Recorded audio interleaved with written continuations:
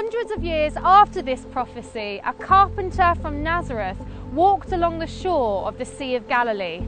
Seeing some fishermen mending their nets, he called out to them, "Come, follow me." Immediately they left their nets and followed him. They had no idea of the adventure that lay ahead. They witnessed Jesus healing. The blind could see, the lame could run, even the dead were raised back to life. They experienced Jesus' radical love. He touched lepers, ate with sinners, and invited former prostitutes onto his team. They saw storms instantly cease, heard evil spirits shriek. They witnessed a massive crowd fed from one boy's lunchbox.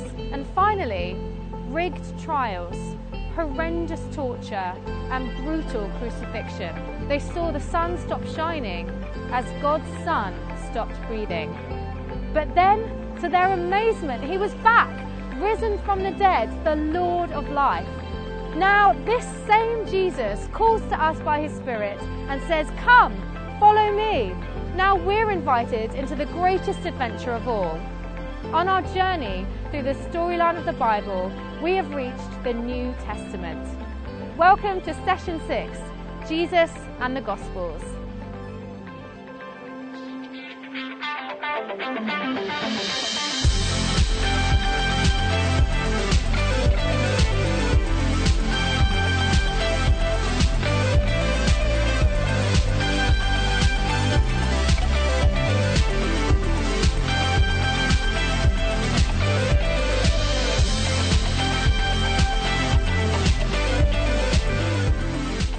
So today, we reach Jesus and the New Testament.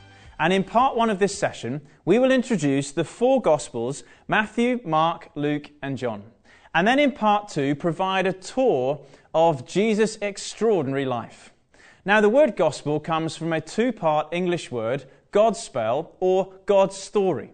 So the four Gospels record the moment when God entered his own story and walked onto the stage of human history. Now, the fact that there are four Gospels shows just how crucial Jesus is to the whole Bible. Now, there are plenty of other historical sources outside the Bible that prove that Jesus really existed. But the four Gospels at the start of the New Testament give the most detailed accounts of his life. However, unlike most biographies, the Gospels only briefly mention Jesus' first 30 years. Instead, they focus on his final 3 years. And they go into slow motion for his final week, as if to say, this is not a typical end. His death is the climax of his life. So their clear intention was not just to record a great life from the past, but to call us to put our faith in Jesus now. John's Gospel concludes with this statement of intent. These things are written so that you may believe that Jesus is the Christ, the Son of God, and that by believing you may have life in his name. So after reading the Gospels, we must face the most important question of all. Do we believe that Jesus is God's Son, and will we make him our Lord and Saviour? Now, even though all four Gospels have that one aim in mind, their style is quite different because they're written for different audiences. So let me briefly introduce each Gospel so that we can get a feel for them.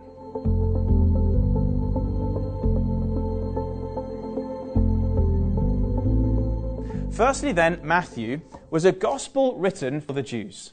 Matthew himself was a Jewish tax collector. Now, the tax office today is not popular, but in those days, in the first century, they were really hated because they served the Roman occupying forces. But Jesus invited Matthew to be one of his closest followers, so he got to witness the events of Jesus' life firsthand. As a Jew, Matthew shows then how Jesus fulfilled the Old Testament. He quotes it over 100 times to show that Jesus really is the long-awaited Messiah. And Matthew's Gospel deliberately draws our attention to similarities between Israel's story and Jesus. Do you remember all those global promises that God made to Abraham back in Genesis 12? Well, Matthew starts his gospel tracing Jesus' family tree all the way back to Abraham. All those promises will be fulfilled in Jesus. And do you remember in session 3, Israel went down to Egypt and faced genocide there? Well, because of King Herod, Jesus was taken down to Egypt, and his family were refugees there. Then, in his adult life, Jesus echoed the story of Israel. Israel was founded on 12 tribes. Jesus chose 12 apostles. Israel wandered in the wilderness for 40 years. Jesus was tempted in the wilderness for 40 days. Israel received teaching from Moses on a mountain. Jesus taught crowds on a mountain. Jesus' Sermon on the Mount contains the most sublime words any human has ever uttered. So Matthew is clear. Jesus is the anointed Messiah King. In him, all the unfinished business of the Old Testament will be sorted out.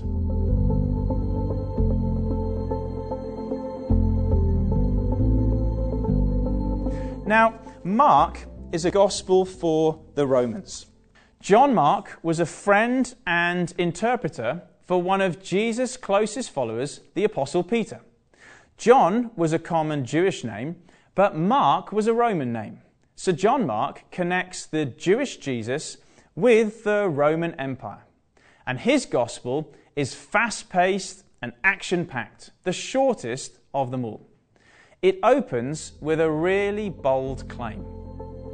The beginning of the gospel of Jesus Christ, the Son of God. This was controversial, as Son of God was a title the Roman emperor claimed for himself. But by the end of the gospel, as Jesus dies on a Roman cross, a Roman centurion who oversaw the execution echoed the opening line. Surely this man was the Son of God. And by the end of Mark's gospel then, a Roman centurion was converted. By the end of the 4th century, the Roman emperor was converted. Jesus truly is the Son of God.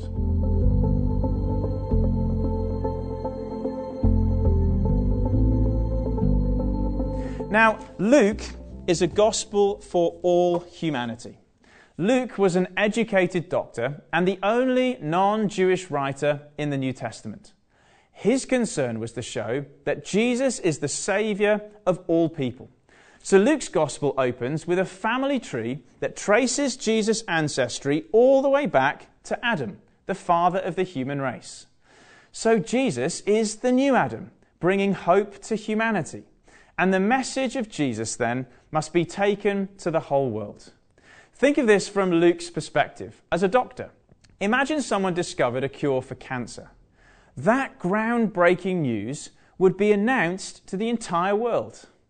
Luke is convinced that Jesus can save everyone from the even more deadly disease of sin. So Luke's gospel finishes with a global promise: forgiveness of sins will be preached in Jesus' name to all nations.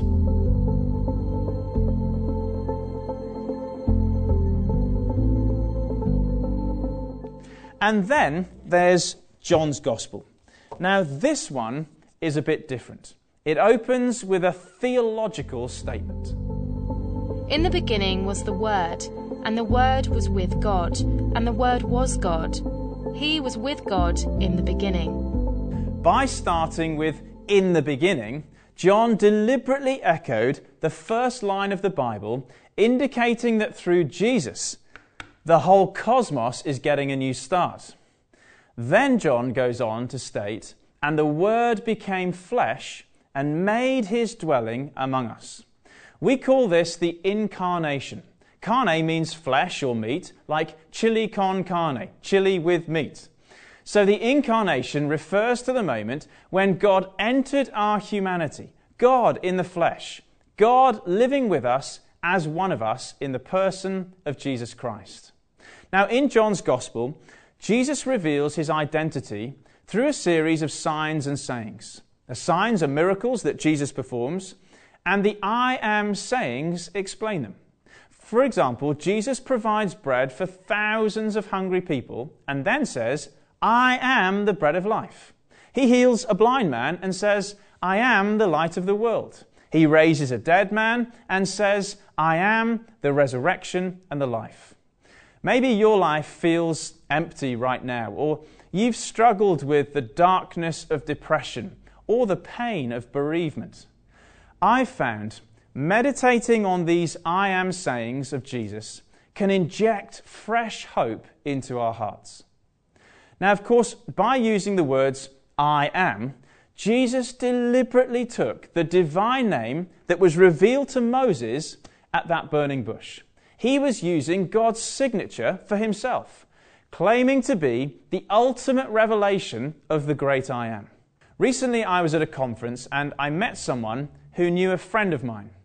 And they said to me that line, I've heard so much about you, it's great to finally meet you. Now that's actually a pretty good summary of the whole Bible story. In the Old Testament, we've heard so much about God. In Jesus, it's great to finally meet him. As a boy, this tiny Russian version of Luke's Gospel fascinated me, not least because it's waterproof. I know, I tested it. Now, why is it waterproof? Because these were smuggled into former communist states where it was illegal to own a Bible. So if they heard a suspicious noise or there was a knock at the door, they would drop it into their cup of tea. The last place that the KGB would think of looking. People risk their lives to have a copy of the Gospels. They are so valuable. We should treasure them, and most importantly, we should read them.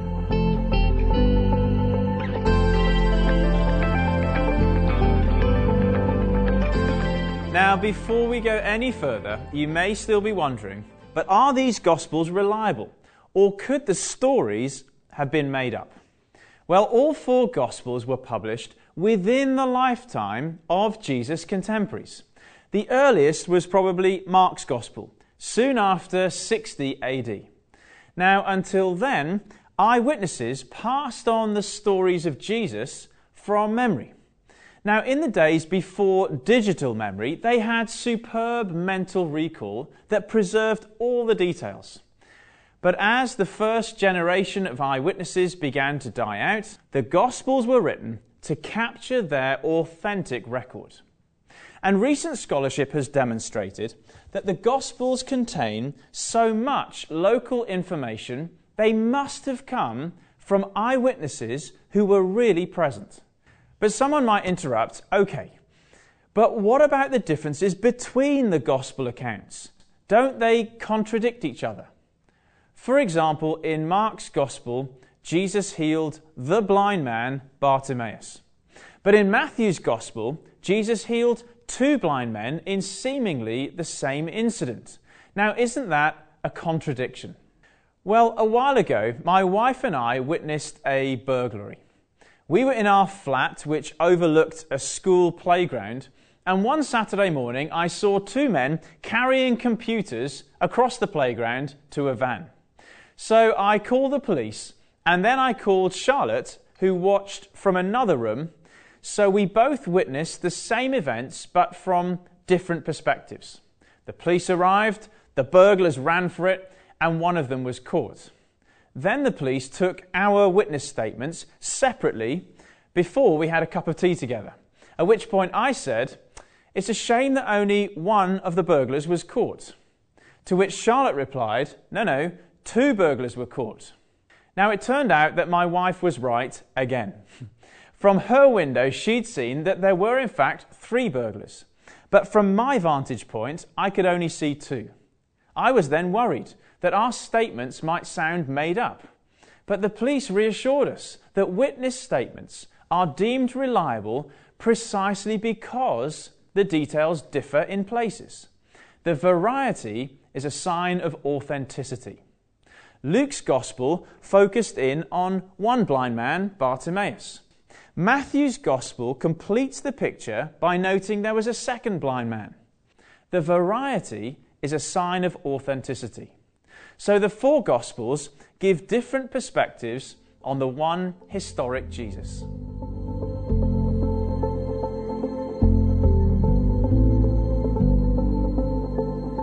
So summing it all up, how should we read the Gospels? Well, firstly, get the big picture.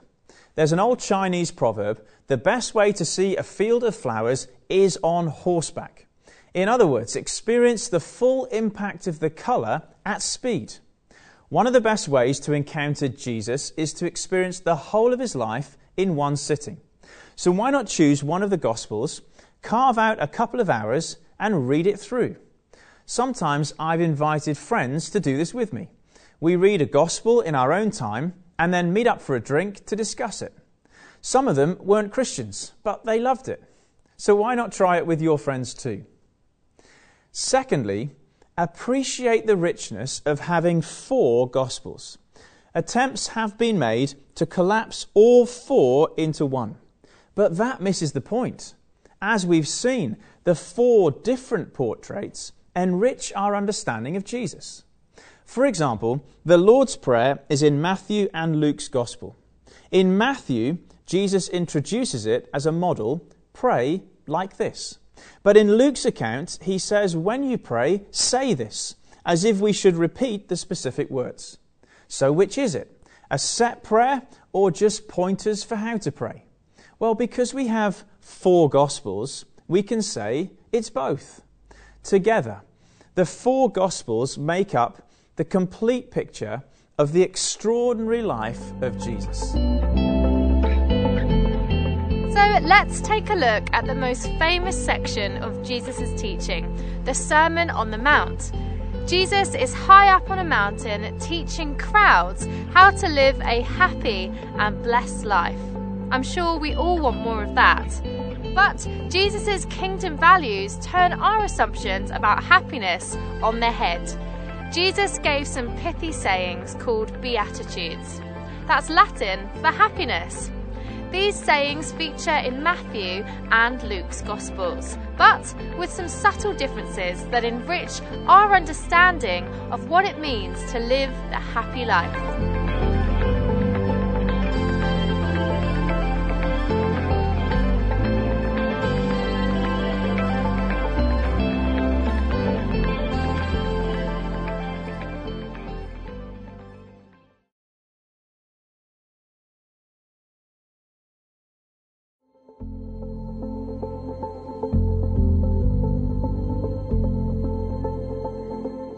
Now in part 2, we're going to take a tour of the highlights of Jesus' extraordinary life. We'll consider 5 in total, loosely based on Luke's Gospel.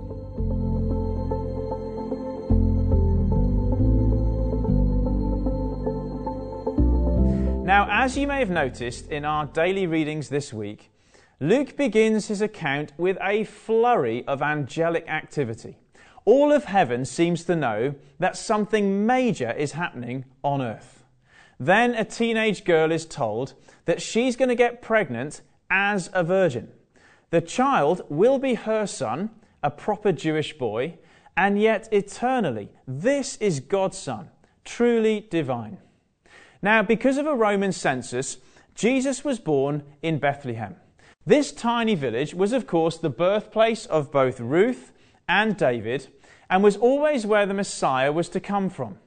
This was foretold in a prophecy by Micah hundreds of years before. But you, O Bethlehem, from you shall come forth for me one who is to be ruler in Israel, who is from of old, from ancient days. Jesus' childhood was then spent in the town of Nazareth in the northern region of Galilee. He grew up in a family with siblings, probably at least 6. He would have had to learn to read the Jewish scriptures and gone on pilgrimage to Jerusalem for festivals. And then through his teens and 20s, Jesus took up his father's trade as a carpenter, working hard for a living. So Jesus experienced human life like us, with all its joys and trials.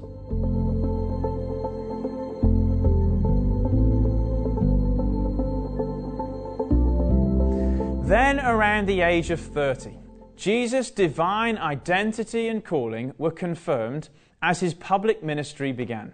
Surprisingly, Jesus himself was baptized by a wild-looking prophet nicknamed John the Baptist, who lived out in the wilderness, a sort of cross between a monk and Bear Grylls. And as Jesus came up out of the water, having been baptized, an amazing thing happened. The Holy Spirit descended on him like a dove, and a voice came from heaven. You are my beloved Son. With you I am well pleased. In this moment, Jesus was anointed as God's Messiah King. But the Spirit then immediately led Jesus out into the wilderness for a period of temptation. After fasting from food for 40 days, he was pretty hungry, and Satan came. And he urged Jesus to turn a rock into a loaf and tuck in. Now, this temptation to eat something forbidden echoes right back to the opening scene of the Bible, when those first humans ate in disobedience. But Jesus refused to give in. As the new Adam, he's giving a new start to humanity. In the barren wilderness, Jesus defeated evil so that one day we can return to that Garden of Eden.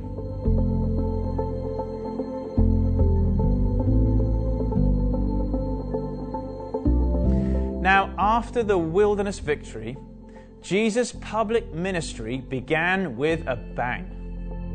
And Jesus came into Galilee and proclaimed, "The time is fulfilled, and the kingdom of God is at hand. Repent and believe in the good news." Jesus' message centered on the arrival of the kingdom. Now, when we think of the kingdom of God, I wonder what we imagine. Well, think less about a sort of geographical region and more of a spiritual realm, a realm where God is king. The kingdom is what things are like when God is in charge and everything's under his blessing. That's why the kingdom arriving is such good news. And Jesus didn't just talk about it, he demonstrated it. His miracles put things back the way God always intended them to be. He healed the sick. He raised the dead. He cast out evil and provided for the poor. This is the King, giving us a glimpse of how this world was meant to be and one day how it will be. No more sickness, no injustice, no more death.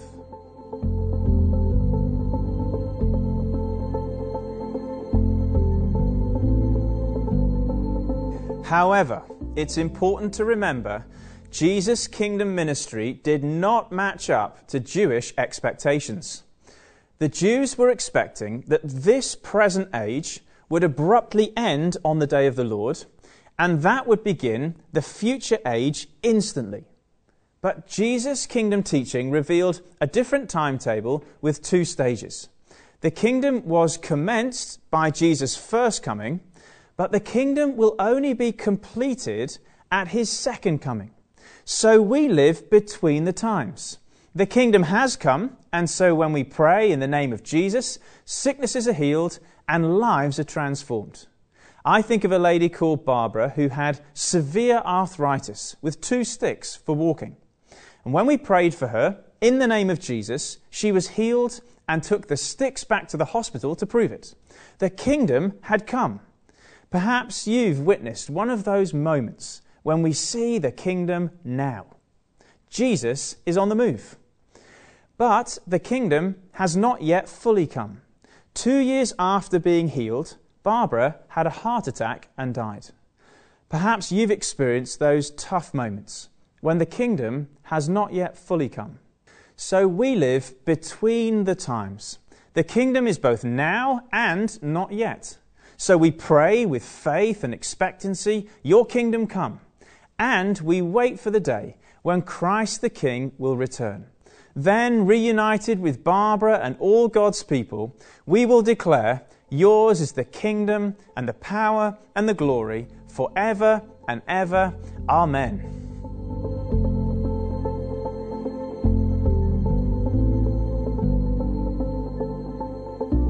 I used to play rugby at school, And in one match we played against a very good player whose first name was Johnny.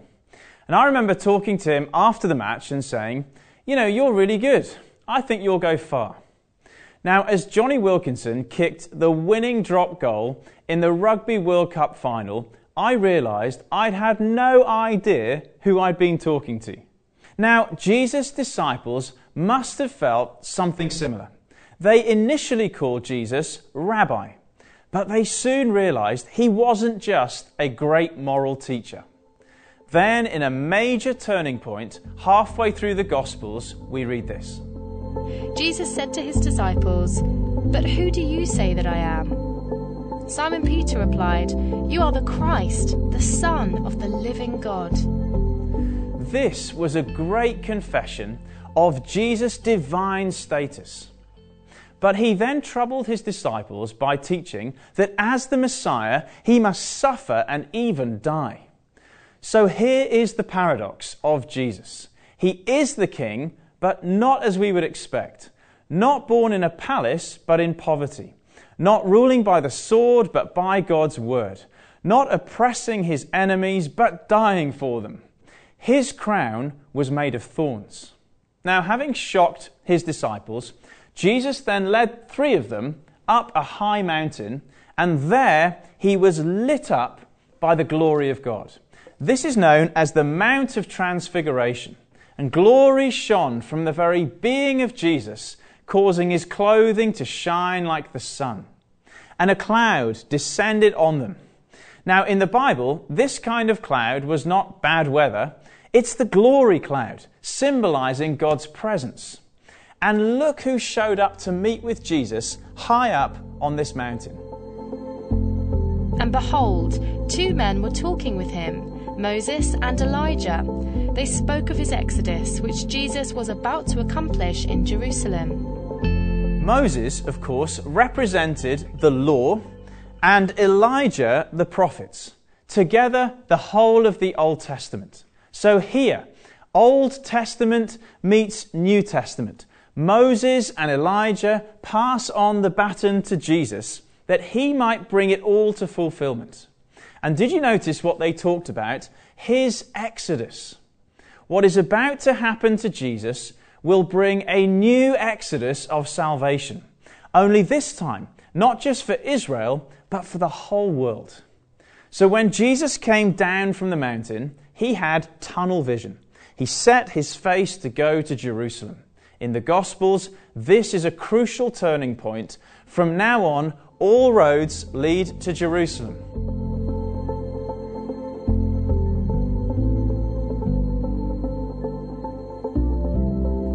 And the Gospels go into slow motion for this final week of Jesus' life. It's likely to have been around April 30 AD, and it was Passover time. Crowds surged into the streets, swelling the population.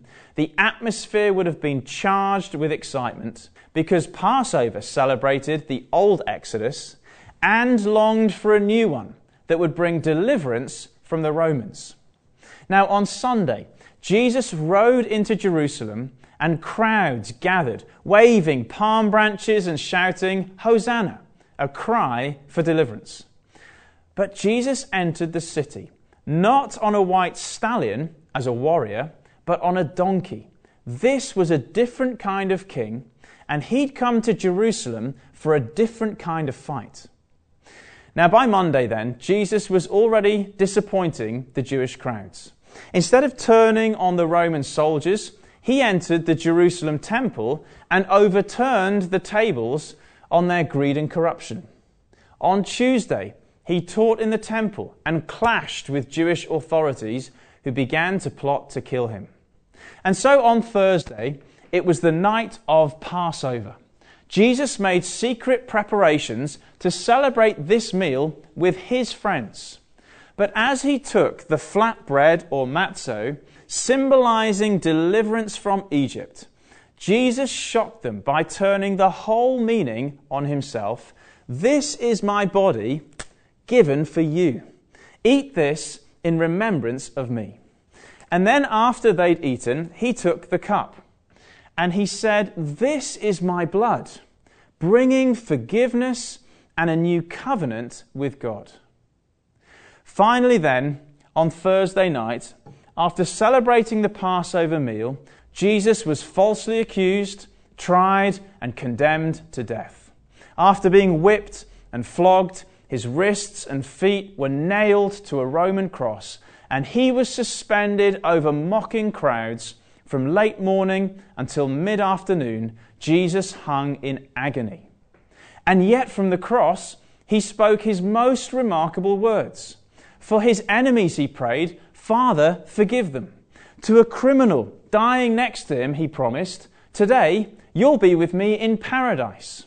And finally, in a loud voice, he declared, "It is finished." Now notice, he didn't say, "I'm finished," but "it's finished." That cry echoes back through the Old Testament. Those sacrifices, ceremonies, and cleansing rituals, it is finished. And it echoes forwards to us. Jesus roars over our guilt and sin and shame. It is finished. So as Jesus died, the ground shook and the curtain in the temple was torn in two from top to bottom. We have open access to God through Jesus. That was Friday. Jesus dead and buried. But 2 days later, on Easter Sunday, Jesus rose again. This was not resuscitation, returning to the same old life. This is resurrection. As Jesus was laid in the tomb, it was like a caterpillar entering the cocoon. And as he rose again, he lifted our humanity to the heights, no longer fallen and dying, but rising and soaring, the same person, totally metamorphosed. This is physical resurrection. This is new creation. And this was not make-believe or fiction. Many witnessed the empty tomb. Over a period of 6 weeks, Jesus appeared to dozens of his disciples. In Matthew's Gospel, he appeared on a mountain with the 12 apostles. In Mark, he appeared in a garden to a female disciple. In Luke, he walked 7 miles with 2 of his other disciples. And in John, he made a fire, cooked fish, and had breakfast on the beach with his friends. A former professor at Oxford University, Richard Swinburne, described the resurrection as the best attested fact in ancient history. There is so much evidence, it's actually far harder to come up with an alternative explanation. The fact is, Jesus defeated death and rose again as the Lord of life. So the death and resurrection of Jesus are the center of Christianity. The word for cross in Latin is crux, from which we get our word crucial. Playing rugby a few years back, I hurt my knee, and the consultant told me that I'd torn my cruciate ligament. And being rather ignorant, I said to her, "So is that important?" "Too right it is," she said. It's the cruciate ligament. It runs right down through the center of the knee and holds the whole thing together. The cross of Jesus Christ is crucial. It runs right through the Bible story and holds the whole thing together. So the cross has become the logo of the Christian faith. It tells us that God so loved the world that his Son was crucified for us. Now, if that's true, we can't respond with a mere shrug of the shoulders and carry on as we were.